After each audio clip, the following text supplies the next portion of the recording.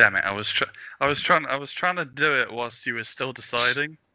But instead, the video on both of us is sort of cut out, and it looks like more conspicuous than it usually does. Yeah. See, it normally does that, and I keep forgetting that it does that. And I was trying to do it more smoothly. Yeah. But it didn't work. Well, we can tell them what we were talking about. We were just talking about whether we'd sleep on a mattress on the floor or not. Yeah. Like, not just like for staying over someone's house, but like, would we buy a house in which our room didn't have a bed frame? Was basically the discussion. Yes. It's not that interesting of a discussion, really, is it? No. It's a bit of a non-discussion, because I think generally speaking, the answer is, nah, I'm all right. Yeah. I'd like a bed frame, please. They exist for a reason. Plus, what do you keep under your bed then? Oh, nothing. There you go. That's a deal breaker right there. What's the storage? I can't like. Actually, that's a good point, because what I have underneath my bed is my like my suitcase. Yeah. That's so. I wheel that out from under the bed and dump all my clothes in there, and then that's me ready to hop off to wherever I'm off next. Home, Warminster. Yeah. Home. Where would you put your suitcase if you didn't have that storage under your bed? Well, it would depend on the rest of the room and how big the rest of the room is. Because if I've got like a wardrobe like the one behind me, I could stand it up straight in there, and that would be fine. So I could do that. Yeah, I mean, usually when I'm at home, I keep another bed under my bed because it's layered like that. Because it's a bunk. Yeah. Whereas at uni, I keep pillows under my bed because I don't see the point in having more than one pillow on a single bed. And Jay, I'm looking at your bed right now. I'm not in Jay's room or anything. We're doing this over call like we usually do. But I'm looking at Jay's bed. Well done, Seth. That was really, really well done. And on Jay's bed is a double bed, and he's just got 2 pillows, which is perfect, I'd say. Wrong. I have 3. Where's the other one? What was that noise your voice just made? So, I've got on my left-hand side, which will be your right. I'm just trying to figure it out. So that is just the one, and on the left-hand side, my right-hand side is another one with a different one underneath that has a different structure. So I can't put it on top because it doesn't really support my head properly. But I prefer to sleep on that side because there is 2 pillows there. But I don't have a 4th pillow to balance it out on the other side, so it's just a bit shit. I don't think that's shit. I mean, I think that gives you scope, gives you variety. If you fancy a 2 pillow night, go to your right hand side of your bed. If you fancy a sort of 1 pillow night, go to the left. I mean, yeah, that is sort of what it enables me to do. Jesus Christ, what a boring conversation. Yeah, that wasn't one of our good ones, really. No, not. What is one of our good ones?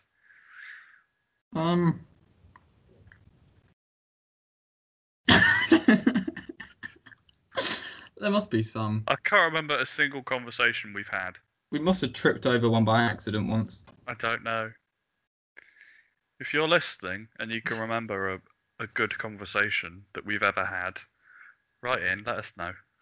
Yeah, and then we'll try to. We'll probably just have that conversation again because even that's better than. Yeah. What we're doing at the moment. We have the same conversation every single time we talk. Pretty much. Yeah.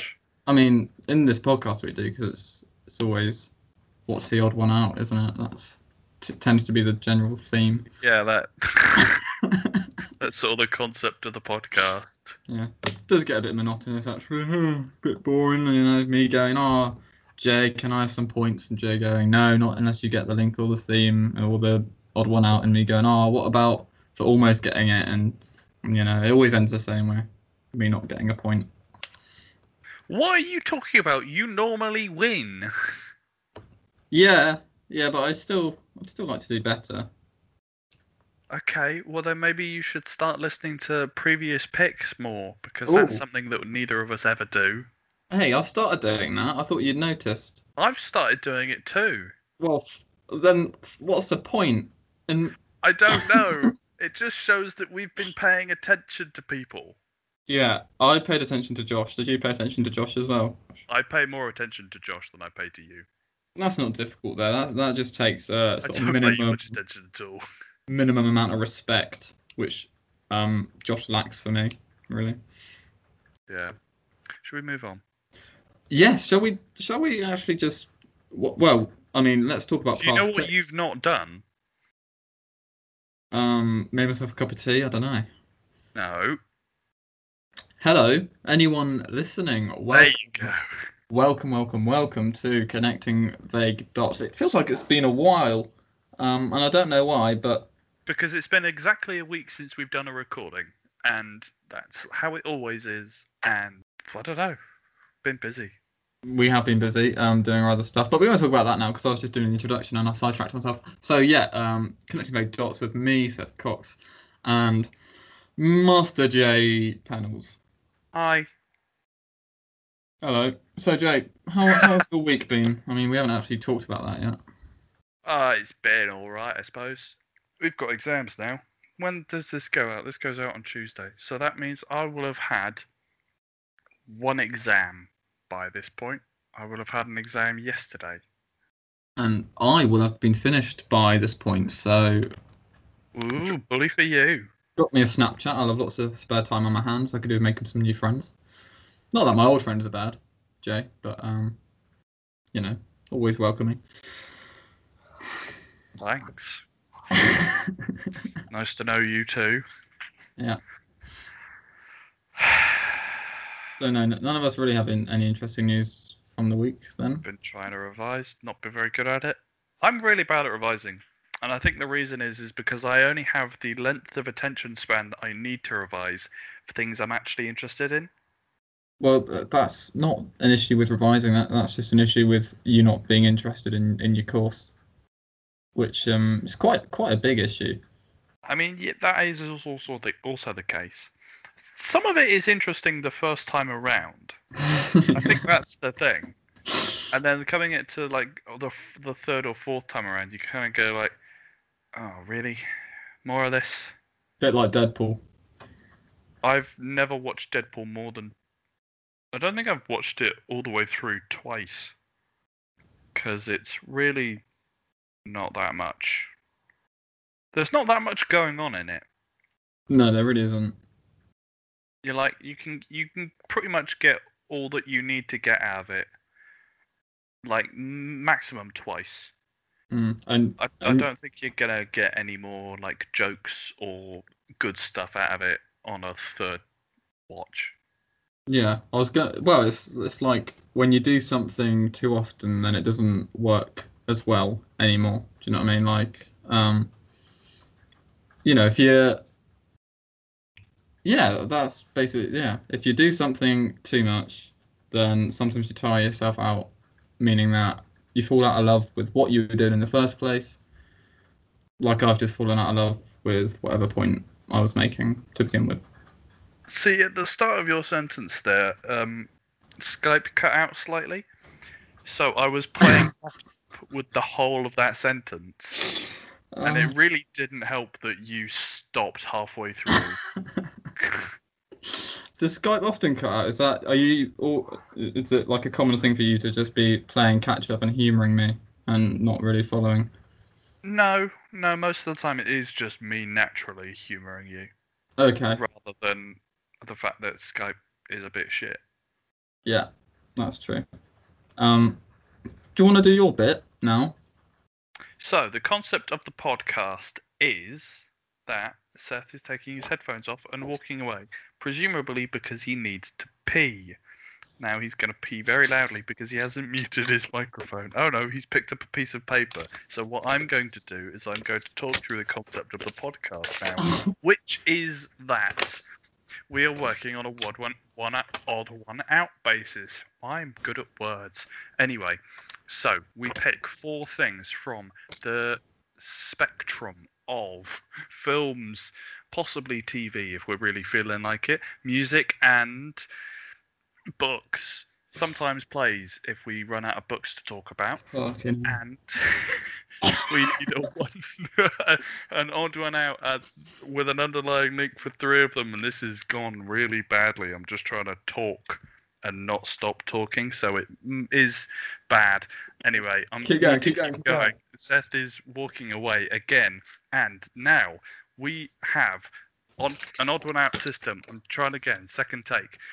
3 things have an underlying connection and 1 doesn't, and we need to find what the other one is, and we get points for revisiting things suggested by people on the call the previous week. So, Seth, have you listened or watched or read any of the things that were suggested last week? So I went away from that for about 2 minutes, and in that 2 minutes, what happened? Because you seem to have had a breakdown is what happened. Okay. Well, look, did I revisit anything from the previous podcast? Yes, I did. Jay. Sorry, I just appear to have thrown my pen everywhere. Brilliant. I think this pen is broken. Do you want some time to get a different pen? Brilliant. It's got a packet handy. Nice. I've gone insane. Yeah, I think we were both a bit off the rails today, really. Oh shit, I missed. Unbelievable. Right, yes. So, last podcast, Josh recommended us an album which was called Lauryn Hill. Yes. And I listened to The Miseducation of Lauryn Hill. So did I. Yeah, but that didn't really count because you listened to it anyway. I haven't listened to it in a while, so I put it on again, and I really like it still. Yeah, I mean, it was all right. Is that the in-depth conversation that we're having about Lauryn Hill? Yeah, I feel like we have a whole other channel dedicated to talking about albums. So I mean, we are now doing album reviews. That is a thing. Although we're more doing album reaction / reviews. Yeah, that's not just any proper reviews yet because we're shit. There's definitely more reaction than reviewing, but it's quite fun. I'm trying to do review. I'm getting better at like reviewing as I'm listening. The more I do them. However, the one that I'm not, one of the ones that I'm a bit shit at reviewing in, is Vaudeville Villain, which still hasn't gone up. Ooh. Oh, might have gone up by now. Yeah, probably will have gone up by now. Done. So because it was supposed to go out last week, but I delayed it to put up a different thing because I wanted to. Yeah. I think my review for Black Pumas, which will be out now on Jay's YouTube channel, is pretty good. It's pretty good. Yeah, I haven't watched it yet, so because you only told me about it half an hour ago. Yeah, well, definitely give it a watch, Jay, because I mean, if you don't, then no one else will. Do you know what I mean? Yeah, it's true. I did want to bring this up because something that was almost amusing to me, in a sort of slightly sadistic way, is seeing the like-dislike ratio on your After Hours review. All right, yeah. Go on. Which now has a couple of hundred views, so it's got a surprising amount of views for an album that came out last year, even though it's an incredibly popular album. But it's the only time a video we've ever published, even though we haven't published very many, has gotten dislikes. And the like-dislike ratio on it is 10 likes against 9 dislikes. Do you know what? I'm going to have to add something just to make the story even better. Is that I tipped the balance with the last like. You added a like yourself, did you? I did add a like because to counter Dan Elston's like, he was very upset that I'd done an album review and not consulted him first. So Dan, out of pure malice and hatred, disliked it. Therefore, I had to like my own video. It was very humiliating. Wait, why was Dan Elston angry? Well, this apparently I had in the past said no to album reviews. I do not remember saying no to album reviews.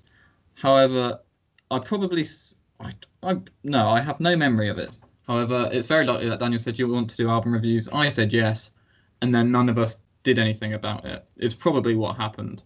Was this around the time of Sessions from the Shed?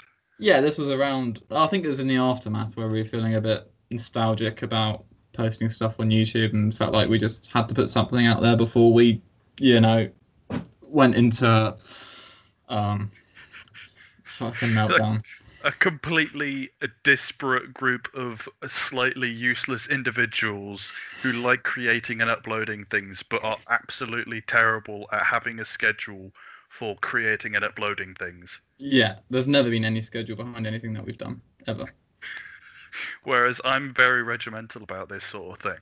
Yeah. So I once I start to decide to commit to do a thing, I put a schedule on there immediately. And I feel like I'm one of those people that if there's a schedule there, I'll do pretty good. I will make the effort, and I like to be given the schedule. I like to see someone else doing the schedule before I then commit to it, because if they're taking it seriously, then it means I can take it seriously, because I feel like so often I've taken it seriously and they haven't, and I just like it the other way around now. I like to be dominated a bit. I suppose. You like to be dominated, do you? I like to be told by Jay what he wants, when he wants it, and where he wants it, is what I like to be told. And once I know all that, I will deliver at my very best. No, I nearly made a joke, and I'm not gonna do it anymore. We're gonna be bigger than that. So I'm just gonna move on, and I'm fiddling around with my pen still. And it's no, not doing that joke either. Right. Well, look, I will save Jay from half making jokes by redirecting this conversation onto Josh's picks last week. What did we revisit any of Josh's other picks apart from Lauryn Hill, which feels like an age ago? How long have we been trying to do this bit of conversation? I swear I started explaining the concept like 8 minutes ago. Yeah, and then took the rest of the 8 minutes explaining it through multiple takes, and now we're back where we started, really. Yeah, pretty much. Anyway, so what we are talking about is, I'm refreshing my own memory, not anyone else's. It's the fact that, oh god, this is such a fucking shambles. Who's editing this I week? really like The Miseducation of Lauryn Hill, so I listened to it again this week. And Yeah. that means I get a point, and Seth, you did too, so you also get a point. So what's the fucking point? Yeah. Of all that, apart from the fact that it's a good album. I Yeah. also listened to Aretha Franklin.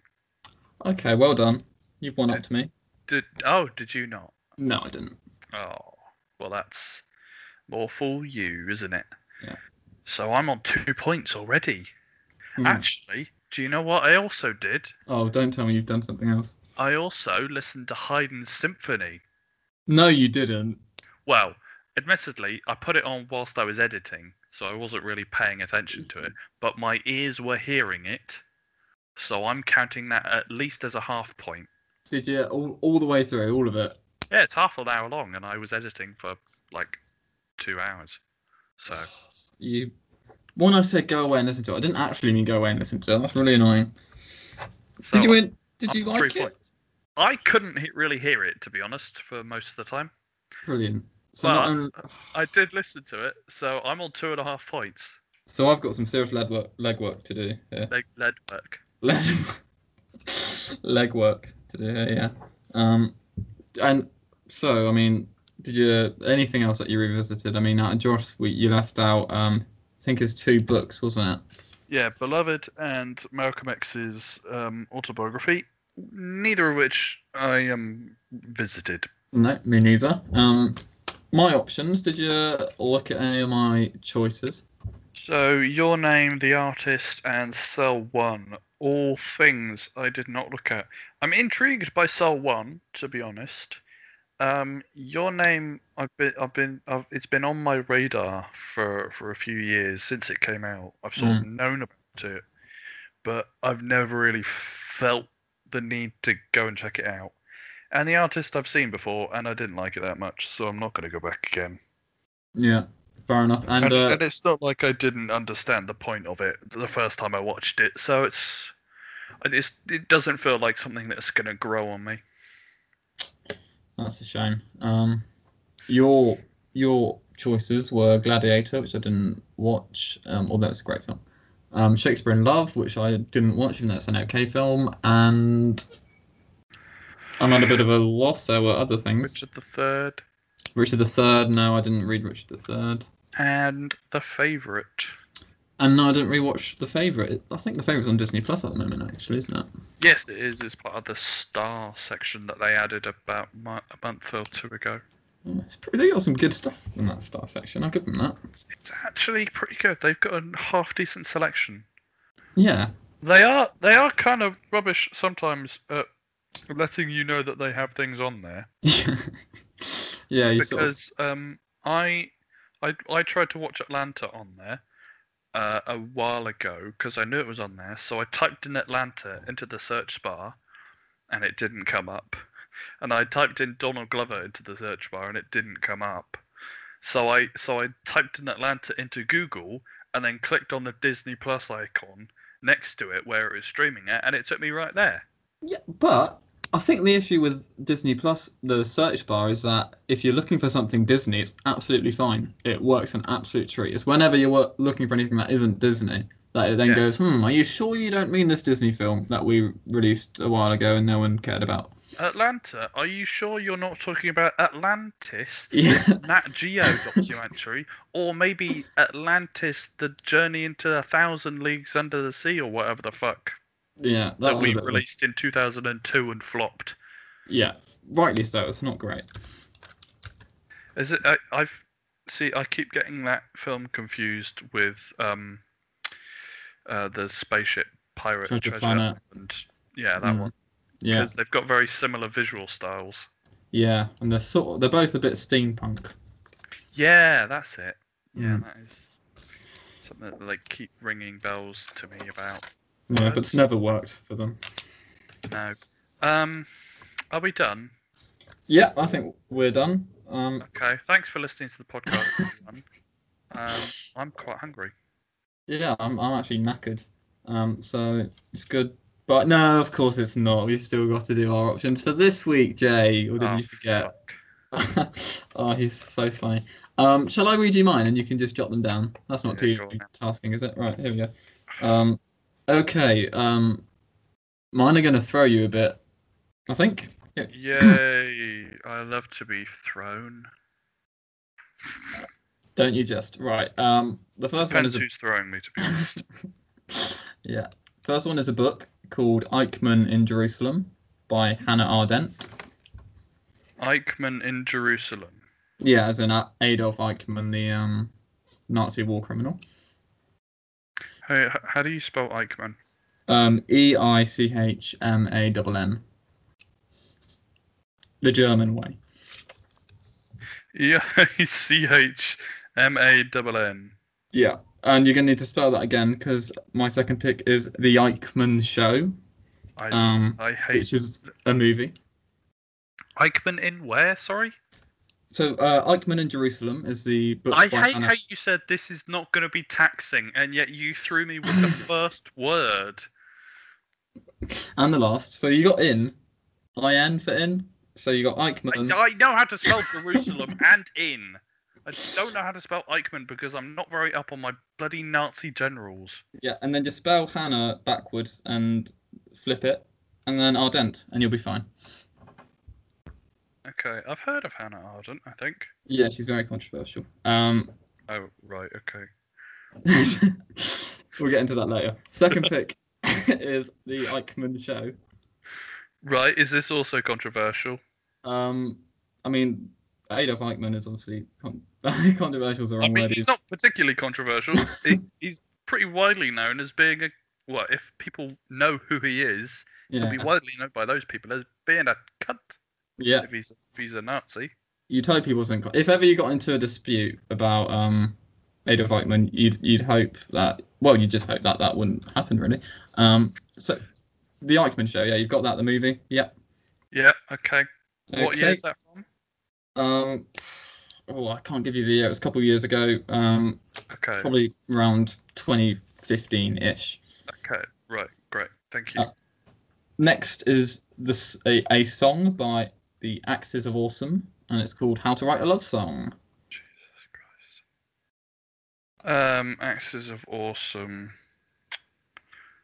We're going to be having a lot of Nazi conversations today, aren't we? And my fourth pick is Seven Psychopaths, the film by Martin McDonagh. Oh God! It's going to be there will be some heavy duty stuff at some point. So apologies, Joe, for that if you're not feeling particularly inclined that way. I'd spell psychopaths without the first H. That's annoying me. Oh yeah, there are two H's. I'm gonna rewrite it now. Oh, never. Hey, there's only two vowels in that whole word. That's a long word. It is. Yeah, that's true. But yeah, I guess the S sort of or the Y sort of doubles up as a vowel there, and then so does. Actually, that's it. That's nothing else. Yeah. I keep hissing. I keep doing that. Well, just don't do that. Yeah, I know. I'm trying not to. It's Okay. It's going to be horrible to listen back to. And my stomach keeps rumbling as well, so this is going to be an absolute disaster to listen to. This isn't going to be a smooth ride. This is the worst podcast we've ever done. And we've been doing this for a whole year. Jay's hissing and Seth's stomach rumbles. It's going to be a good one.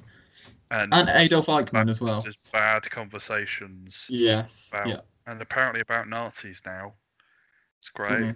Love that. Okay, do you want to hear my picks? Yeah, go on. Lighten the mood a bit. So, we're going to lighten the mood immediately with a TV show. You dog. A rare choice. This is the second time we've picked a TV show in our entire run. Because you once picked an episode of Black Mirror. Did I fuck? Yeah, it was on. I think it was on the episode with Solly. Picked an episode of Black Mirror. Yeah, sure. Okay, fine. I have a memory, apparently. Yeah, you got a bloody good memory. Mine's just shoddy. Yeah, go on. Okay, so we're going to lighten the mood from all the Nazi stuff with Mindhunter. I thought you were going to say Mein Kampf. Fucking hell. Mindhunter, yeah. Moana. Oh, lovely. That has lightened the mood slightly. Yes.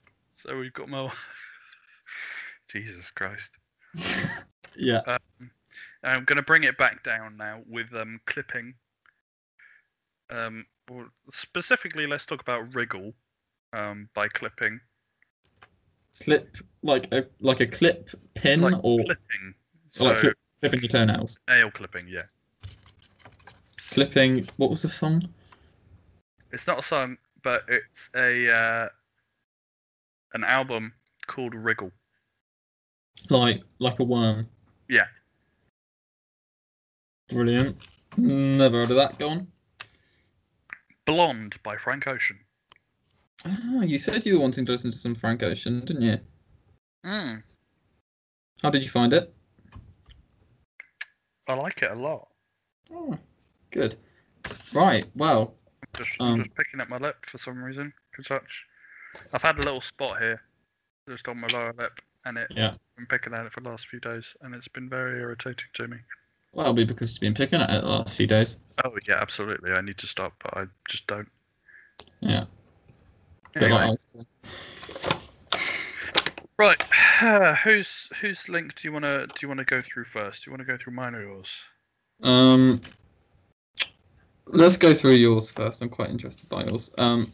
So on the surface, there's absolutely no link I can think of between Mindhunter and Moana. Apart from they begin with the letter M. And Blonde by Frank Ocean. I don't know anything about. Clipping by Wriggle. No, Wriggle by Clipping. I also know nothing about. Let's talk about the Clipping one because I'm completely in the dark on that. Okay, so Wriggle is the latest release. Came out a couple of weeks ago, actually, from hip hop, experimental hip hop. I think it's a trio, so I think you got like two producers, and on the vocals, or like the MC, the frontman, is Daveed Diggs. Who's that? Who plays Lafayette and Jefferson in Hamilton. Oh yeah, lovely. What? I think I know the odd one out. Okay. But go on. I know. Let's just go for it now. Shall we just go for it now? Yeah, go on. Moana was partially songwritten by Lin-Manuel Miranda. Has something to do with How Far I'll Go and maybe one of the other songs. Okay. From Hamilton. Who plays Hamilton? Mindhunter. Jonathan Groff?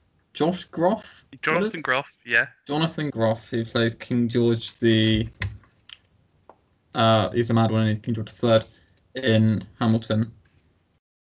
And Wriggle plays Lafayette in Hamilton. Okay. So is that the link you're going to go with? If you've led me down the wrong track here, then I won't be very happy. And Blonde Frank Ocean, Blonde Frank Ocean, odd one out. Hamilton. Oh no! Oh, 2 weeks in a row, Jay. If I've got this right, have I got it right? Jay? Yeah, come on, surely. Yeah. It's beyond coincidence, isn't it? Really. You really think it's beyond coincidence? I do.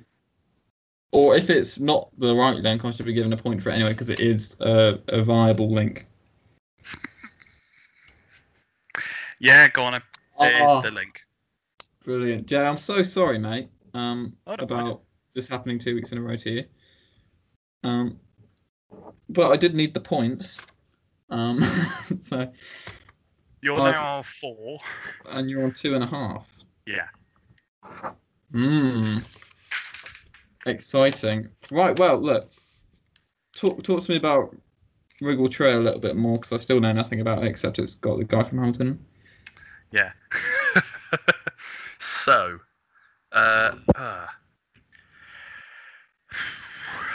right. Anyway, so what were we talking about?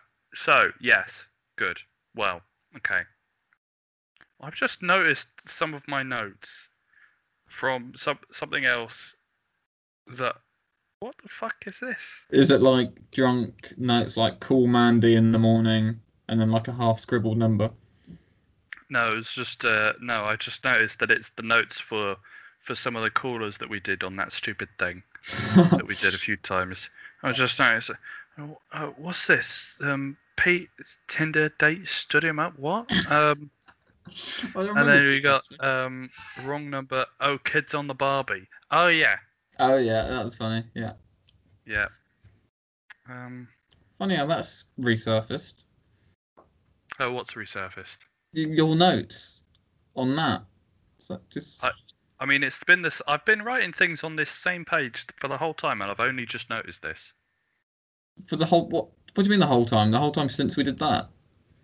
Since we started the new theme, I've been writing all the things down on one like inside page, and then on the opposite page is this notes, and I've only just noticed it.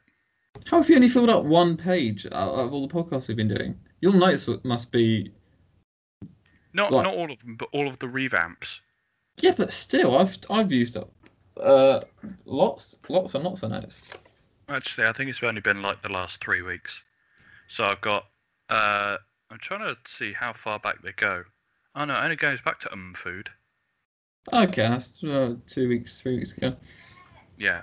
All right, that's understandable then. I thought you might have learned shorthand or something. No. Shorthand what? Just is that not just a general shorthand? I don't know. I don't know. What were we talking about? We're still trying to get to the bottom of Wriggle. Oh, we're still talking about Wriggle by Clipping. Yeah. So it's their latest record, and I've listened to it a few times, and it's very good. His David Diggs' delivery is very precise.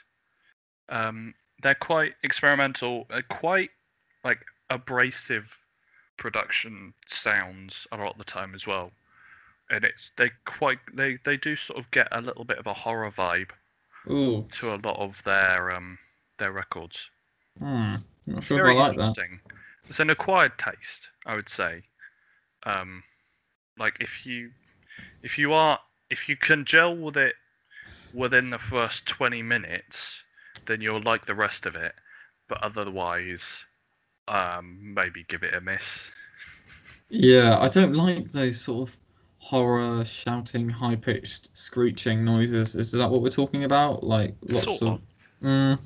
Yeah, I don't really like listening to stuff like that. It always puts. Well, it's meant to put you on edge, but why would you want to be put on edge when you're listening to an album?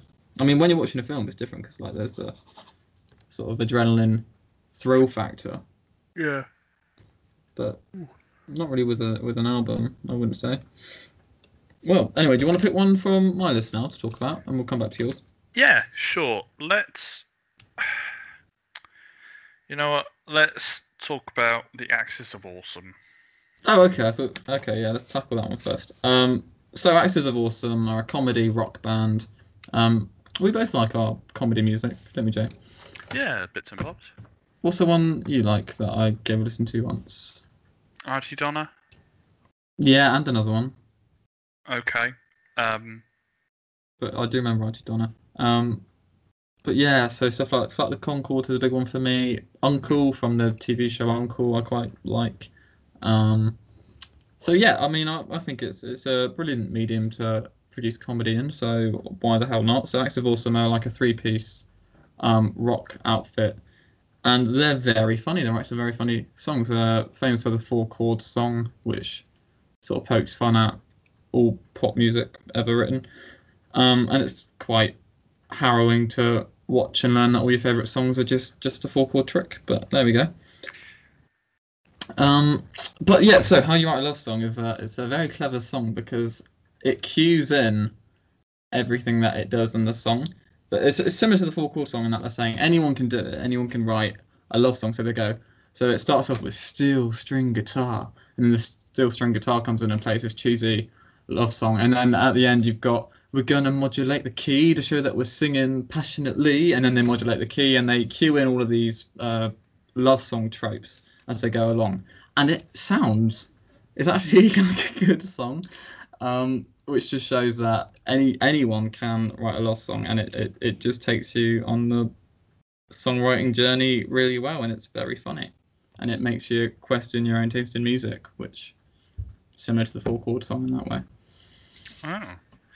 Wow, that sounds very cool. I might give that a listen at some point. You should. It's very fun. Yeah, I mean they sound quite cool. If they're like, I do quite like Tim Minchin. Yeah. Just reminded of just now, and also the other day. In that they lampoon very certain topics in a very precise way.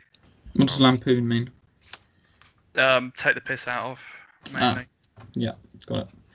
Yeah. Check it out. Check out the song. You'll enjoy it. Yeah, I will do actually. Why are they called the Axis of Awesome, by the way? Is that just a... I've honestly no idea. They are quite awesome, I guess, in like a cheesy way. But no, I don't know. I think axes being like a play on axes, like when you guitar, your axe, is a random guess. I've actually no idea. Okay, because it does sort of sound like the Axes of Evil. Do you know what? That is such a funny thing that you've picked up on. I'm not going to say whether you're on something or not, but that's that's something there that well done for picking up on that. I can't spoil it, can I? I can't say, oh yeah, you're on the right lines, or oh no, you're not. All I'm going to say is well done. What? So your first two links are about Eichmann, who was a Nazi, and then the third one is a nod to the Axis of Evil, the Nazis. Yeah, I do get why you make that link. Is that wasn't a guess, was it? No. Okay, good. No, I'm just throwing it out there. Yeah. So yeah, that's how to write a love song. Shall I pick on one of yours now? Yeah, if you want to. Yes, I do. Blonde by Frank Ocean. How was it? What was it like? Okay, well, over the last maybe year, I guess, I came to it and I went, you know what? I've heard a lot about this album. I'm going to give it a listen. I'm going to try to get in tune with it and see what it's like. So I put it on in the background, and after 2 or 3 tracks, I turned it off because it didn't really gel with my ear. And the reason for that now is I realised that it's not background music. Right. Okay. It's very much an album that you have to listen to. Yeah. What? Why? I don't know why necessarily, but it has to hit your ear when it's paying attention, and then it really starts to cut deep. And the way of his voice, a lot of the lyrics, it's a weird thing to explain because it is just sort of an experience where you just sit in a corner and you listen, and then it just washes over you. And that I was talking to a friend of mine, Dan, about it as well, and he had pretty much the same thing, where he tried it and it didn't work for him, and then he put it on and just straight up listened to it.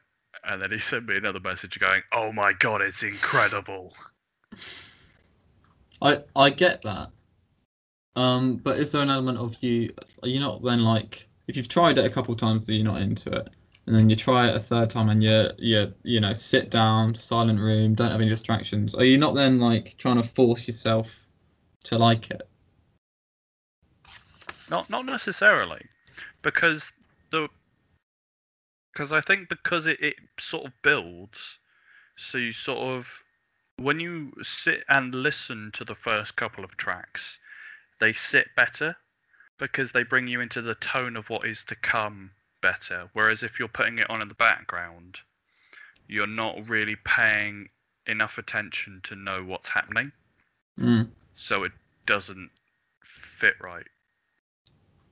So you have to listen to know what to expect. Okay. Even though it's not really setting you up for things. I don't know how to explain it, but it's good. Yeah, okay. Well, do you know what? I probably will give that a listen. I'm wondering whether to wait to do a first reaction video to it, because it's been on my radar for a bit as well. Yeah, I might wait a bit. Yeah.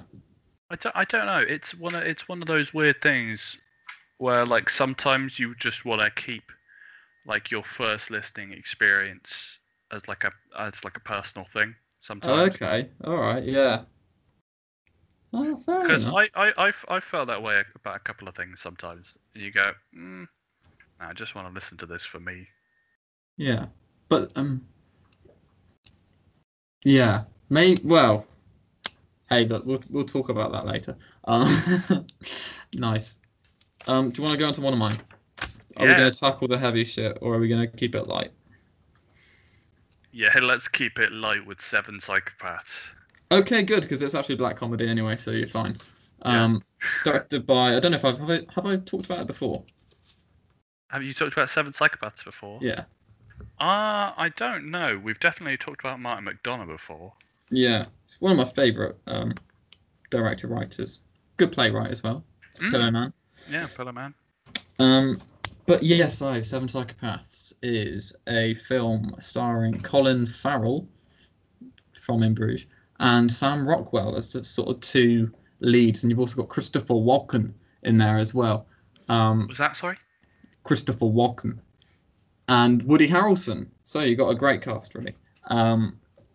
And it's about Colin Farrell, who is writing a screenplay for the movie that we're watching, basically. It's kind of messy like that.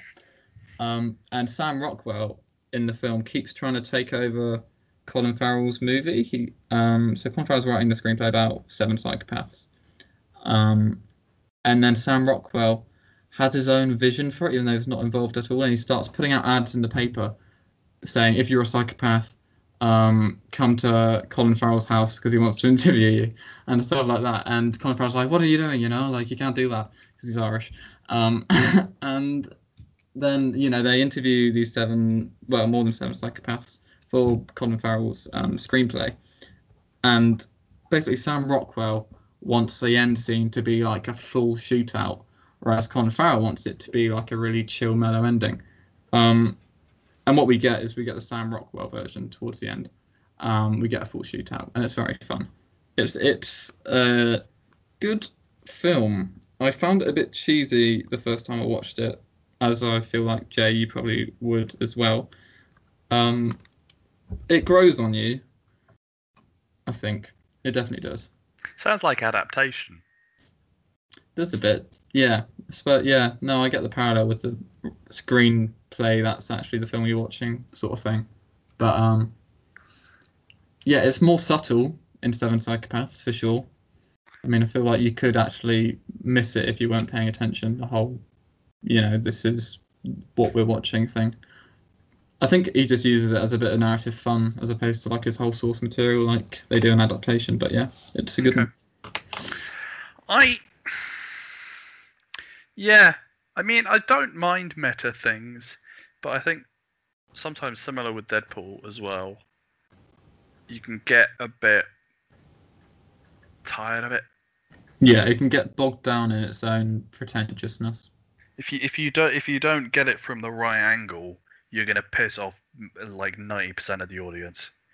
Yeah, I would say the ending makes it all pay off a bit. Okay.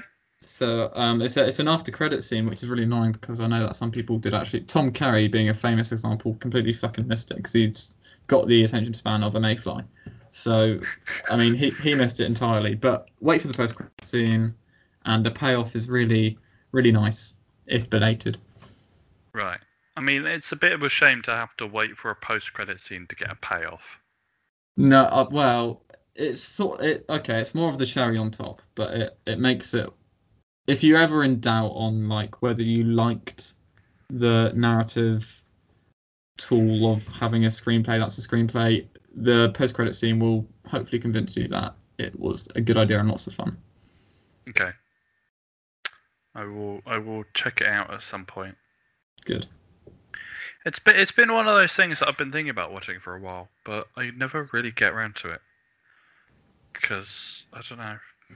It's a lot of fun. You have to be in the right frame of mind for that sort of stuff. Yeah, you do. Yeah. Okay, right. Are we going to talk about the Eichmann show now? Okay, yeah, let's talk about the Eichmann show. So this is basically a film, obviously, about the making of the first international documentary that was ever to be sort of mass produced and sent across all the countries. And it was a televised trial of Adolf Eichmann. He was one of the major Nazi war criminals. His name sort of started becoming, you know, like people talk about the Holocaust, and his name kept coming up as one of like the leading people who organized the death camps. So they tracked him down in 1961, I think. So it was he went into hiding for a good sort of 15 years until he was found. And when he was found, they brought him to Jerusalem and they brought him to trial in Jerusalem and pinned the whole Holocaust and basically put him on trial for the death of 6 million Jews, which seems, whether you think that's right or not, it's your own morality, but that's what they did. And they televised the trial. So this film is about The producer and the director trying to get this documentary televised and having to set everything up within 3 days. And as they're watching the trial, the director becomes obsessed with Adolf Eichmann. So they have lots of cameras around the courtroom capturing different moments, and they've got one on the witness box, and they've got one on Adolf Eichmann. And the director spends far too long focusing on Eichmann because he's wanting him to react to something that's being said, and he doesn't give anything. And the director is literally screaming at the screen, "Do something!" Because it's a horrible situation where they're losing their audience because Eichmann's not reacting to anything, and it's all just falling completely flat. So what you've got to remember is it's a TV show as well as the fact that it's like a really horrible trial with lots of like harrowing witness statements. It's also a TV show. They need to sell it. So the director, focuses on Eichmann, sort of do something. Why don't you react? What kind of man are you? And he misses like loads of important stuff that's going on elsewhere, and the producer gets really sick of him. But it's really fun. I feel like they could have gone into the moral arguments and that obsession a bit more, and that would have been more interesting, because the more interesting bits of the film aren't spent on enough, and I feel like there's too much of the film spent on like, this is how we filmed it, and this is how we got permission to film in the courtroom, and this is how we do. But I suppose it is a film about the making of a documentary, so sort of what to expect. But it would have been nice to go into those more juicy questions about morality a bit more. Yeah. Right. Wow. What do you think about putting one man on trial for the death of 6 million Jews, and then hanging him, obviously, because that's what they did? Symbolic, more than anything else. Show trial. Yeah. I mean, that is sort of what it was, because they all went into it. Everyone went into that knowing what the verdict was. Yeah, he wasn't going to be found innocent, let's be honest. No. Man is not getting off. Even if he had no connection to the Nazis at all. I mean, even if it was the 60s, they wanted to charge someone for something. The fact that he did obviously do a lot of harm to a lot of fucking people and was a piece of shit is a little bit by the by. Yeah, there's the question of the court being held in Jerusalem as well. Obviously, the home of the Jewish nation, and being tried by Jewish judges who obviously have an interest in seeing this guy hanged. I don't think there wasn't really the impartiality that should come with it. But I mean, like you say, it was just making a statement. Yeah, it was. Yeah, they're not going into it going, we're gonna give this man a fair trial and see what happens, and we'll come to the right verdict. No, it's like, fuck you, you fucking Nazi piece of shit. We're going to document this, show it to everyone around the world, and then we're going to hang you. Fuck you.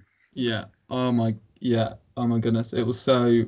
I think that the opening speech was just the prosecutor going on about the Jewish nation for about 3 days, and that lost all the viewers. And then when the witness statements came in, they took months to let all the witnesses from all the camps come up. It was nice in that way that it provided a platform for the victims to speak and literally actually be listened to. Yeah. And then there was one bit in the film that was the most powerful, where the director is really pushing, trying to get a reaction out of Eichmann. So they put on this really horrible sort of 10-minute documentary of the stuff that went on in the death camps, and it's like actual footage, and we have to sit through that as an audience of the Eichmann show as well. And they just do it to try and get a reaction out of him, but he doesn't crack. Well, what did they fucking expect to happen?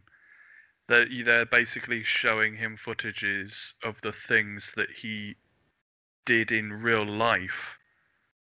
You're making him relive what he could potentially see as his proudest achievement.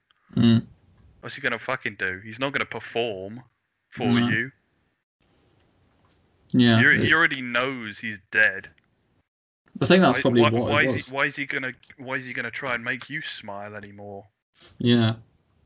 Do you think in a way, sometimes we say stuff like, "Oh, it makes us as bad as them." Well, no. Do you think putting him? Well, we basically just executed him on TV for everyone to see without a fair trial. Yeah, I don't care. I mean, yeah, he's a Nazi war criminal, and he would have done some horrible stuff. I feel like this is one instance where I go, if you're gonna treat human beings so lowly, fuck you. You get what's coming to you. And I mean, he didn't even get like a tenth of what was coming to him. So you know what, fuck him. I don't care. Yeah. I suppose so. Anyway, it's on iPlayer at the moment, and it's a good film. It's got Martin Freeman in it, who's always fun. Oh, right. Doing an American accent, which is less fun, but he's okay.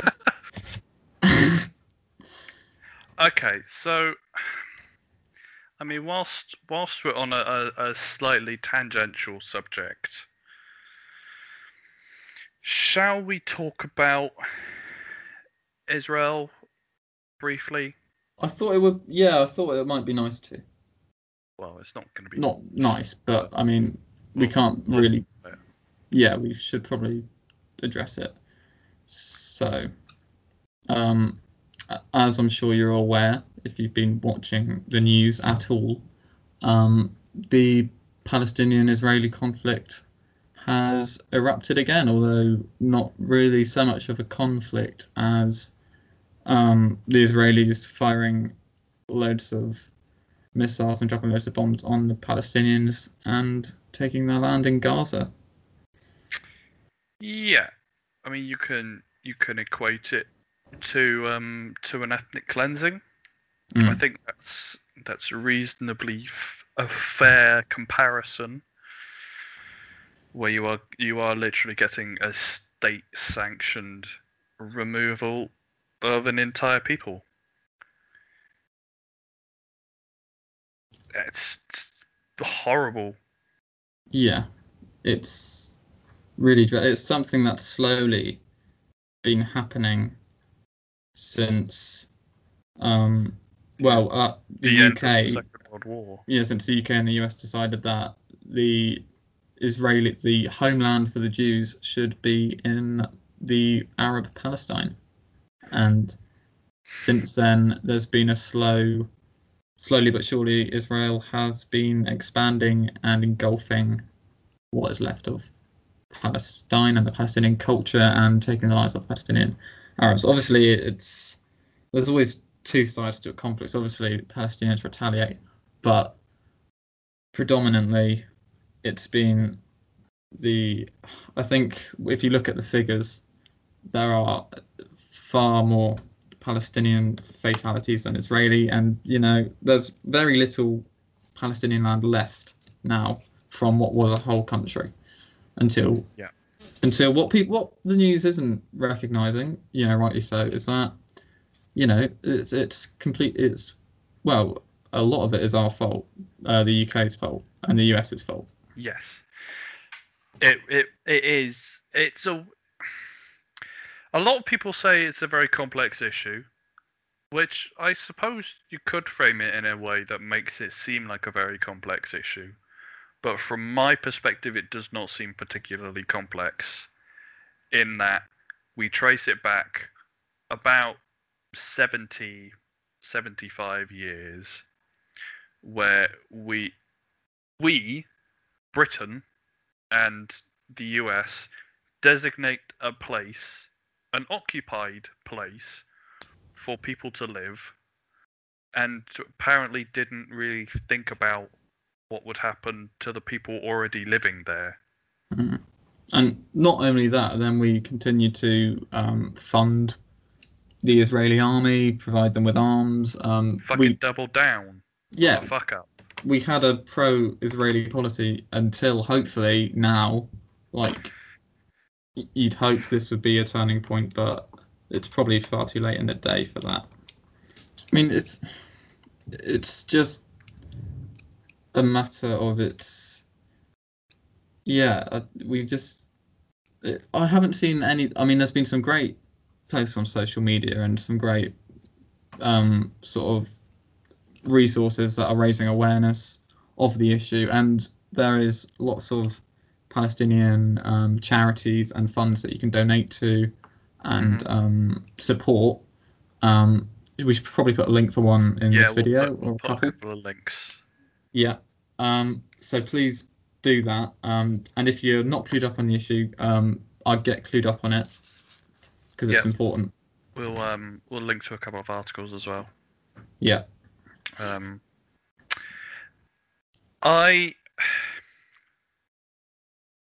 don't really know what to say on it because it seems like a fairly one-dimensional thing from my liberal perspective, I guess.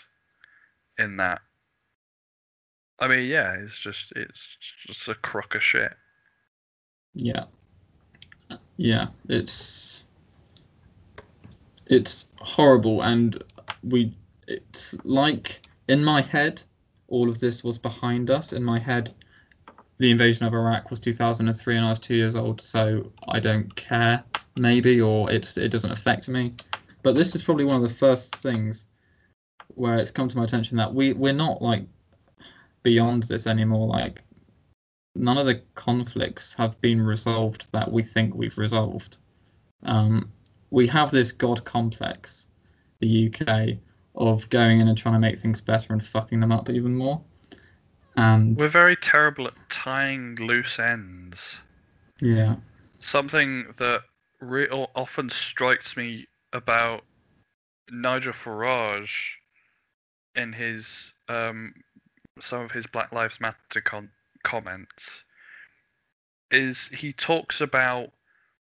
seems very aggrieved about the fact that we are trying to give more voice to minorities and putting them in positions where they can affect the landscape of Britain because of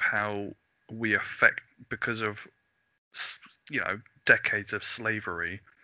And the thing he always seems to come back to is, you talk about this in the UK, yada yada, you hate the UK.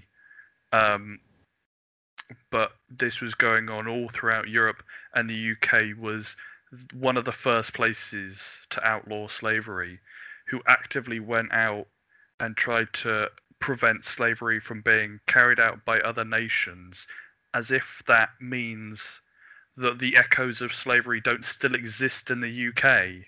Mm.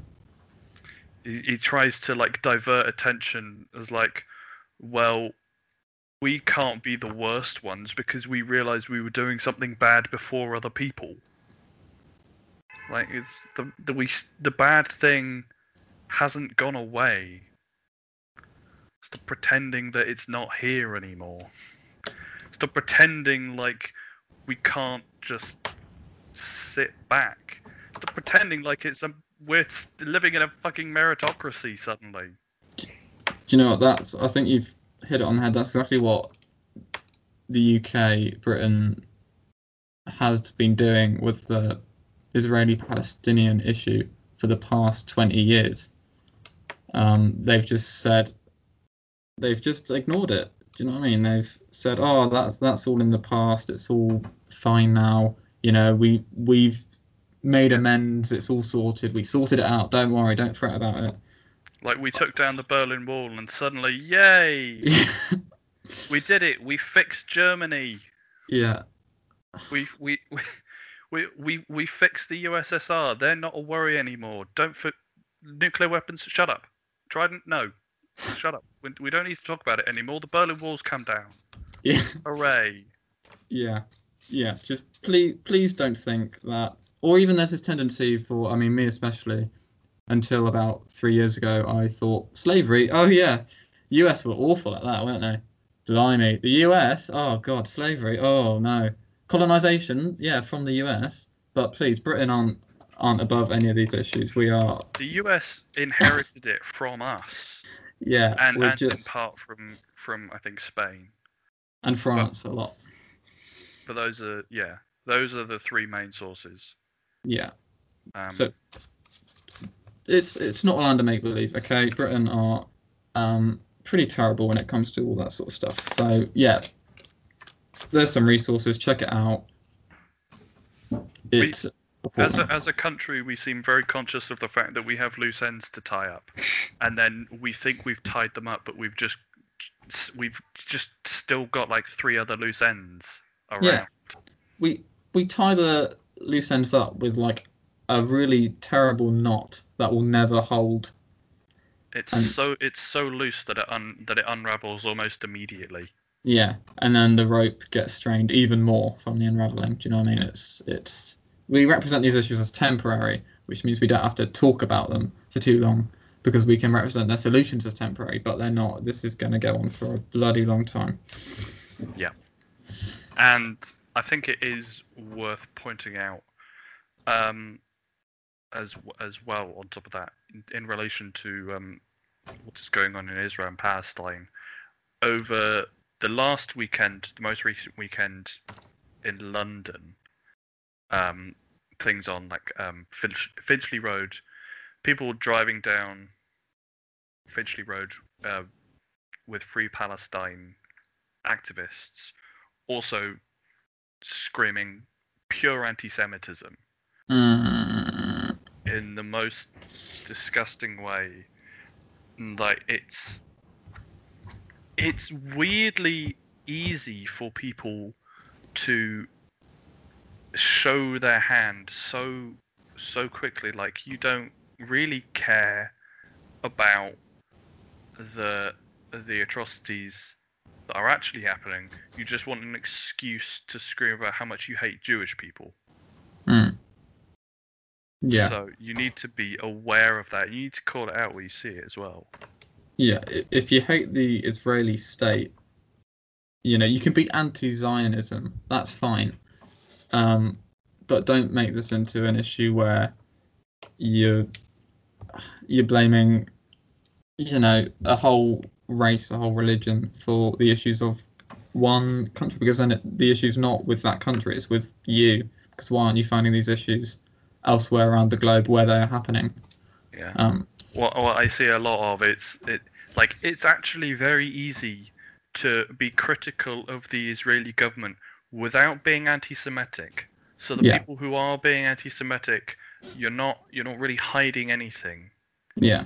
You're showing your cards so fucking plainly. Like, sit down, shut up. Yeah. Because you're watering down a narrative that actually needs to stop. Yeah, and actually have a conversation. A good narrative that's come to the forefront now, just finally, is that it's actually not a religious issue. The conflict, predominantly, it's not about religion, really. No. If you look into the history of it, I mean, that's like a small factor of a much bigger picture. So it's not about religious divide, anything like that, because as all these sources point out, you know, Arabs, Jews, Christians, all living happily in the Middle East until we got involved. So it's not about religion. It's about basically imperialism and you know, like you say, Jay, ethnic cleansing is sort of what is happening at the moment in Israel and Palestine. Oh dear. So whilst we're on the downer, shall we just are we talking about Eichmann in Jerusalem now? Let's talk about Eichmann in Jerusalem, yeah. So this is a book written by Hannah Arden, and the tagline for it is The Banality of Evil. She argues that Adolf Eichmann is all of us. He is any one of us. Any one of us could have become what he became. There's nothing special about him.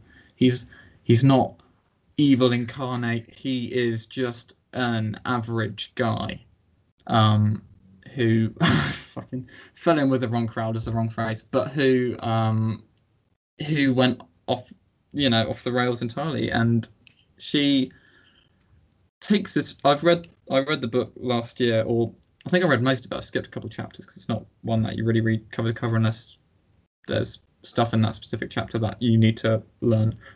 But she's got this sarcastic, cynical tone throughout the book, which really doesn't carry well when she's talking about these issues.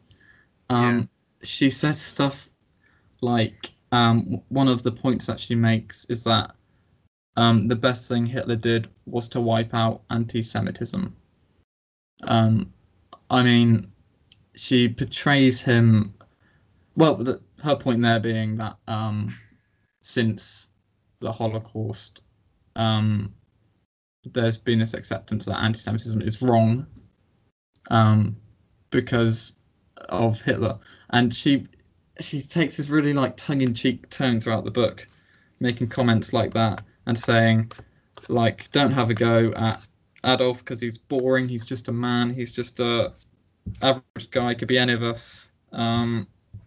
Maybe overly sympathetic towards the war criminals and overly critical of the Jews is something that she gets a lot of shtick for. It's quite a controversial figure. It's a controversial book, but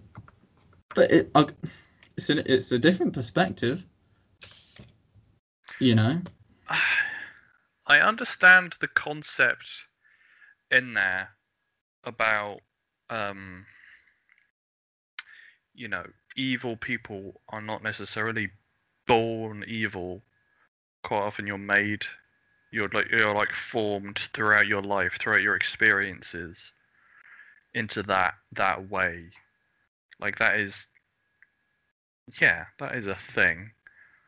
But that tone doesn't sound very conducive to a healthy narrative. No. Yeah, absolutely. It just doesn't. It's slightly unsuitable for the topic, which is basically the Holocaust, which she's talking about. To take a sarcastic tone with something like that, when writing about it, it would need to be done with like tact and with like some degree of like basic, not respect's a bit harsh because she is respectful, but just drop the sarcastic. Treat it with the gravity with which it exists. Yes, thank you, Jay. That's what Whereas when you take a sarcastic approach, you tend to undercut the severity of something. Yeah, it trivializes it. So if you're being sarcastic about the Holocaust, it could come across like you're undercutting quite the gravity of that as a horror. However, I mean, the point that like Hitler eradicated anti-Semitism or whatever. Yeah. Obviously, like I don't know the context in which that appears, or I haven't read the book and stuff. But that's not the case at all. I mean, from literally what we were just talking about, from what you were saying about the anti-Semitic people driving through London shouting anti-Semitic things, we know that's not the case. But her basic point was that in making it seem so horrible and doing such horrible things in the name of anti-Semitism, no one will be anti-Semitic again because it's so unpopular. But there seems like an oversight in that argument as well, because Hitler was also racist and homophobic and transphobic, and those things didn't go out of fashion at all. Yeah. I mean, that's true. Well, I suppose they're not brought to the forefront as much as the anti-Semitism stuff is. Sure, yeah, like the ethnic cleansing in terms of the Jewish people was a more of a strong push of Hitler, but he also was quite happy to never see a black person again in his life. Never see another gay person. Never see another transgender person or another gyps or a Romani people. Sorry. That's all right. I think it's. That's I don't know what. product of my. Yeah. So that. Yeah. Sorry for the slip of the tongue, but that it doesn't sound like a healthy or helpful way of tackling such a subject. Yeah, it's interesting though that we're always taught the figure 6 million Jews is the figure that we all know, and I can't remember the figure of the other one, which is the point I'm making, is that there were a bunch of other ethnic minorities that were killed in these death camps. Like, I feel like it's more than 6 million. It's something like 8 million. I'm not going to try guess, but there were more ethnic minorities killed than just the Jews, but they are sidelined in the sort of Holocaust history, almost. Yeah. I think. But I think maybe because I don't know.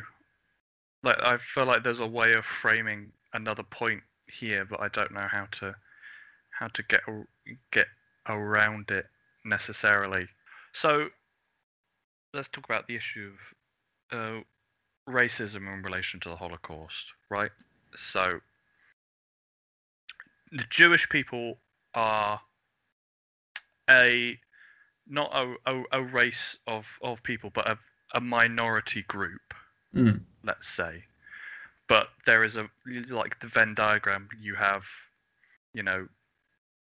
white Jews, black Jews, yada yada yada, from Jewish people of all races, right?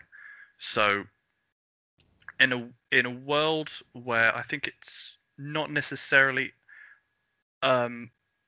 unfair to say it was more based on the color of your skin, potentially, than the race that you practiced, than the religion that you practiced, is maybe in more of a UK terms, let's say. I may be wrong. So, but Jewish people seem less sidelined in sort of British or American society than black people, who were still at that time treated as lesser. So when you go to document the figures, you place more weight on the people who could easily look like you. And you have a more majority white Jewish people who are being murdered. So you place more weight on that over, say, Romani people or black people, or in terms of gay people as well, and transgender people who weren't even recognized legally in the UK and America at the time. Being gay wasn't allowed in the law until the 60s. So you're going to put less weight on that when you document the figures. Yeah, I think that makes sense coming from like a Western narrative of the Holocaust, in that we put more weight and we teach about the 6 million Jews that were killed in the death camps in the Holocaust, because possibly from the West, Britain, being, a predominantly sort of a country run by sort of white upper class, men, they can see themselves, they can identify with the Jews that were killed in the Holocaust more than they can with, say, the black individuals or the Asian individuals or other minority ethnic groups, possibly. Yeah, it's a hard perspective to frame cautiously, I feel like. Yeah. Because I don't want to say something that's going to be offensive to anyone involved in any of those spheres at all. But I still feel like there's a point to be made. Yeah, it's a very thin thread, though. I Yeah. think, like, yeah, you got to be careful with it. Anyway, that's Eichmann in Jerusalem. That's a Hannah Arendt on Eichmann. It's kind of a seminal work. It's very renowned for being. When did it come out? I think shortly after the trial, so I feel like it was mid-60s then. Mid to late 20th century somewhere. Okay. Right. Okay, now it's been a heavy episode. It really has. My link is hidden under so much more important stuff that I doubt you're gonna. Well, I mean, the Eichmann Show, The Axis of Awesome, and Seven Psychopaths are all about the making of a thing. Brilliant. Yeah, that's true. So I'm going to go with that. Yeah, so Eichmann and Jerusalem, the odd one out. Yeah. Yes, you are correct. Eichmann Show about the making of a documentary, How to Write a Love Song about the making of a love song, Seven Psychopaths about the making of a film. Well done. How long have you been on that path? On what path? What about thinking? The correct path, yeah. Oh, since you started talking about the Eichmann Show. Oh, good. Okay. Nice. So, well, not so nice for me because you've got 3 points now as well, which takes your total up to 5.5. Yeah, it does. Your other ones, shall we quickly whip through them? We've got Moana, which is just great. Yeah, I mean, we're already on a downer, so let's not muddy the waters and try to talk about something happy. Yeah, okay, fine. And that's how I'm feeling on that. Yeah, generally. And it's been a long one, so it's a feel-good film. We're not in a feel-good mood. Let's not bother. Yeah, and Mindhunter as well, which is obviously the Netflix show. Which yes, I mean we can talk about Mindhunter a little bit if you like. It's going to be dark in different ways. Yeah, I still need to finish it, but it's basically just a show about psychopaths. Well, no, you said not psychopaths. It's about the coinage of the term serial killer. Right. Okay. So the FBI at the is it the FBI or the CIA? I always forget. I never know the difference. I don't know. I think they'll be FBI. I'm going to go with FBI. Okay. So yeah, they were studying serial killers, coining the term. So one of the people that they spoke to first in the show, and I think possibly in real life as well, is somebody whose name I've forgotten. I think it's Ed something. Is he the big fat man? Yeah. Can't remember his name. My brain is almost saying Ed Gein, but Ed Gein is different and fucked up in a different way.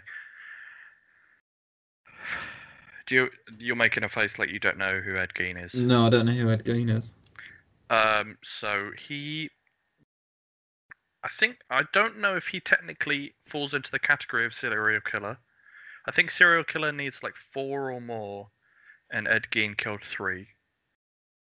Okay. I think is my knowledge, but if I'm wrong, then I'm wrong. I'm sorry. Yeah. But anyway, he would kill and skin people and make furniture and sort of outfits from skin, and I think he was a cannibal as well. Ooh, blimey. Yes. Well, he was underlying inspiration for a Buffalo Bill in Silence of the Lambs. Just thinking that actually. Yeah. Have you sense. Do I want to talk about this? What? God, it's so fucking depressing. Do we talk about the transphobia that relates to Silence of the Lambs or not? I'll be honest, I've only seen the first hour of Silence of the Lambs. I haven't actually finished it. I haven't seen the whole film. I haven't seen the whole film, but I've watched numerous videos describing how Silence of the Lambs has an influence on transgender perceptions Ooh. in society, and they are obviously negative because there are almost no positive representations of transgender people until the last 5-10 years. Blimey, I don't remember that at all. But on some positive representations of transphobic people, which are very hard to come by. But I did come by them in The Sandman: A Game of You. Game of You. So is that the one with Barbie? Yes. Yeah. Okay. Best friend was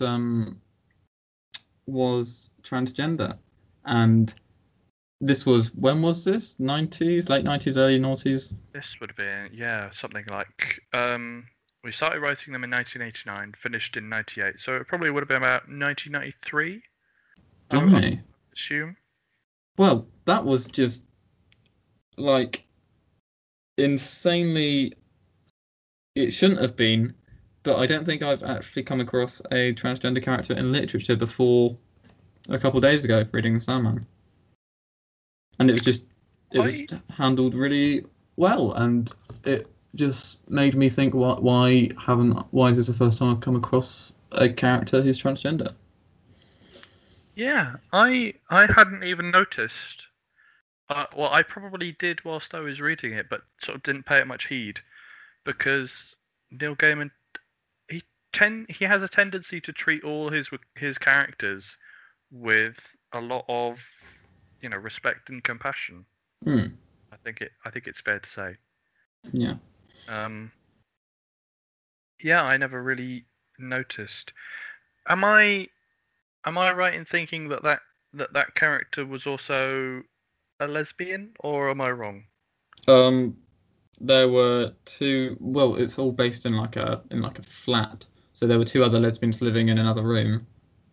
One of them was pregnant, and the other one was really nice about it, and it was really touching. And I think my brain just merged some characters together. Yeah. Oh.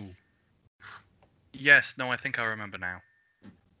Yeah. So you've got Barbie, who's from one of the earlier storylines, and her next door neighbor is transgender. Is that? Yeah. Am I right in thinking that? And then the upstairs as the lesbian couple. Yeah, and the witch and the evil guy. Yeah, it's a great one. I really enjoyed it. That's a very powerful storyline, actually. Yeah. So clever. Yeah, I really like that. Yeah, I think I don't really know what to talk about now. No, I think we're sort of done talking about all the heavy stuff. I think. Oh, bloody hell. I mean, we could. I'd say it's been a heavy week, to be honest. So I think it's kind of fitting. We've been going for about an hour and a half now. Yeah. So if you've made it to the end, well done.